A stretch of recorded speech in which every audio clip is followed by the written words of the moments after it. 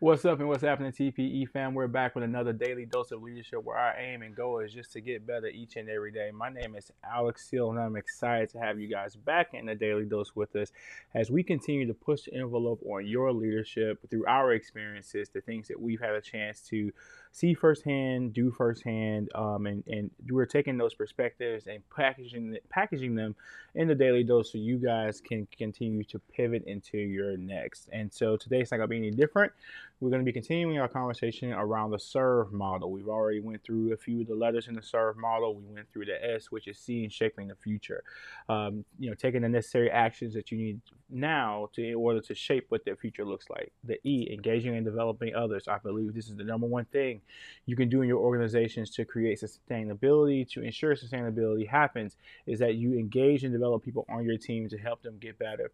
The R, reinvent. Always reinvent. Look for fresh ideas, better ways of doing things. You're going to always be married to your vision, but the way you go about doing it might change just given the resources and technological advances that you have available to you. And so definitely reinvent. And V is going to be valuing relationships and results. But before we get into that conversation, I want to encourage you to like, share, and subscribe.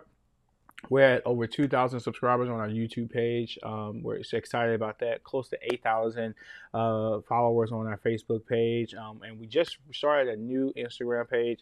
I was running a lot of things through my personal Instagram page, but now trying to transfer to that new one. So if you do me a favor and follow us at TPE Now, on Instagram, that's at TPE Now. I would love to us to get connected and to try to leverage our content to help you get to the next step in your journey, the next step in your race in leadership. And so, like I said, today we're going to be talking about valuing relationships and results. And a lot of times, man, it might seem like it's common sense that we would value both of these, but as you start to mature in your leadership capacity and your leadership role, you might find yourself leaning one way more than the other way. And don't worry, that's natural. And honestly speaking, you might always kind of lean a little bit more towards one than the other. But that does not mean that these two items aren't important to place equal amount of value and time on to ensure that they're happening. Really, they play off of each other. I like to think about when we are intentional about results. When we're intentional about relationships, it'll show up in the numbers. And if we're intentional about the numbers, our opportunities to impact more people increase because there's more resources available to do so. So as you can see, man, relationships and results run hand in hand, and they're very important. And I just want to, that was kind of our first topic. And the first topic is to both of them have to be a priority. Personally speaking, I'm more lean into the numbers aspects of things. Quantifiable, objective data is really what kind of moves me and moves the needle for me on the internal level. Over the years, I've learned to value the relationships, and over the years, I've learned to see what the importance of the relationships are.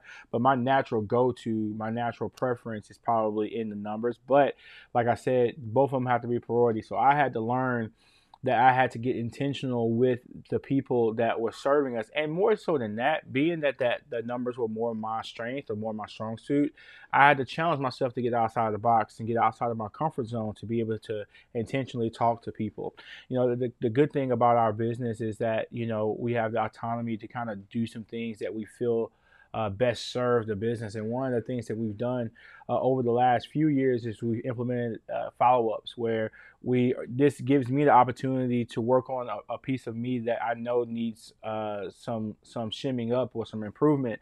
Is when we're in the follow-ups, to give us an opportunity to provide our team an avenue to be able to talk to us about what's going on with them in the business, whether they see it's going well or not well. And it also gives us the opportunity to check in on them on a personal level. And so we've, in a sense, made some of the relationship building activities, at least for me, on a systematic basis. So therefore, I can't really drop the ball when it's on the calendar to be able to talk to 5 to 10 people a week in regards to helping them get better, helping build a relationship. And it's proven that when we're consistent at this activity, we see how it translates into the atmosphere on shift, and then we see how it translates into what our numbers do. So I would encourage you to make them both a priority.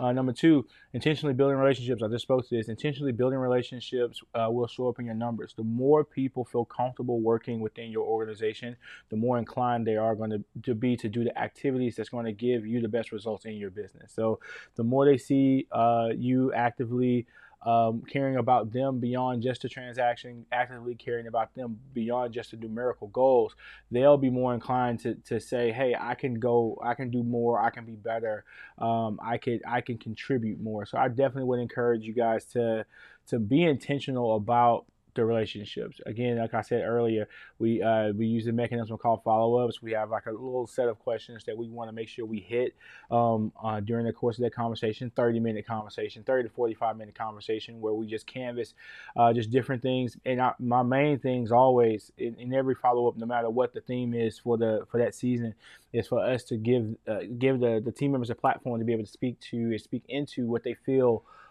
is going well and what's not going well. So I think that's very important, very, very, very important. And then number three, and I think this is a something that can be applied to not only this conversation, but I wanted to bring it up here because I think it was important. Is three, having clarity in what you want. This particularly speaks to the number side of things. I think relationships tend to suffer when we as leaders lack clarity in communicating what we want. I will say that again. Relationships suffer when us as the leadership do not provide clear goals, do not provide clear procedures, do not provide clear means in which we want to be able to accomplish something. And so then we leave team members up to their own devices or up to their own common sense to be able to figure out things. And when they don't perform at a level that we think is satisfactory, it kind of creates an opportunity to have a rift in the relationship, or a negative deposit is going to be made in relationships. So I would just really encourage you to say, make sure that you have defined what it is that you want to do, and that's clearly communicated to your team, because I think that's going to be one of the key difference makers in can you keep up with having great relationships without the business part being compromised. Business gets compromised when we're not clear, and then when we expect team members to do something that we didn't clearly tell them to do, that creates a distance and rub. So thank you guys so much for tapping in with us on the TPE Daily Dose. I do not take for granted that you guys' time is valuable, and I appreciate each and every one of you guys showing up every day, Monday through Friday, when this broadcast go live. Thank you guys so very much, and until next time, TPE family, peace.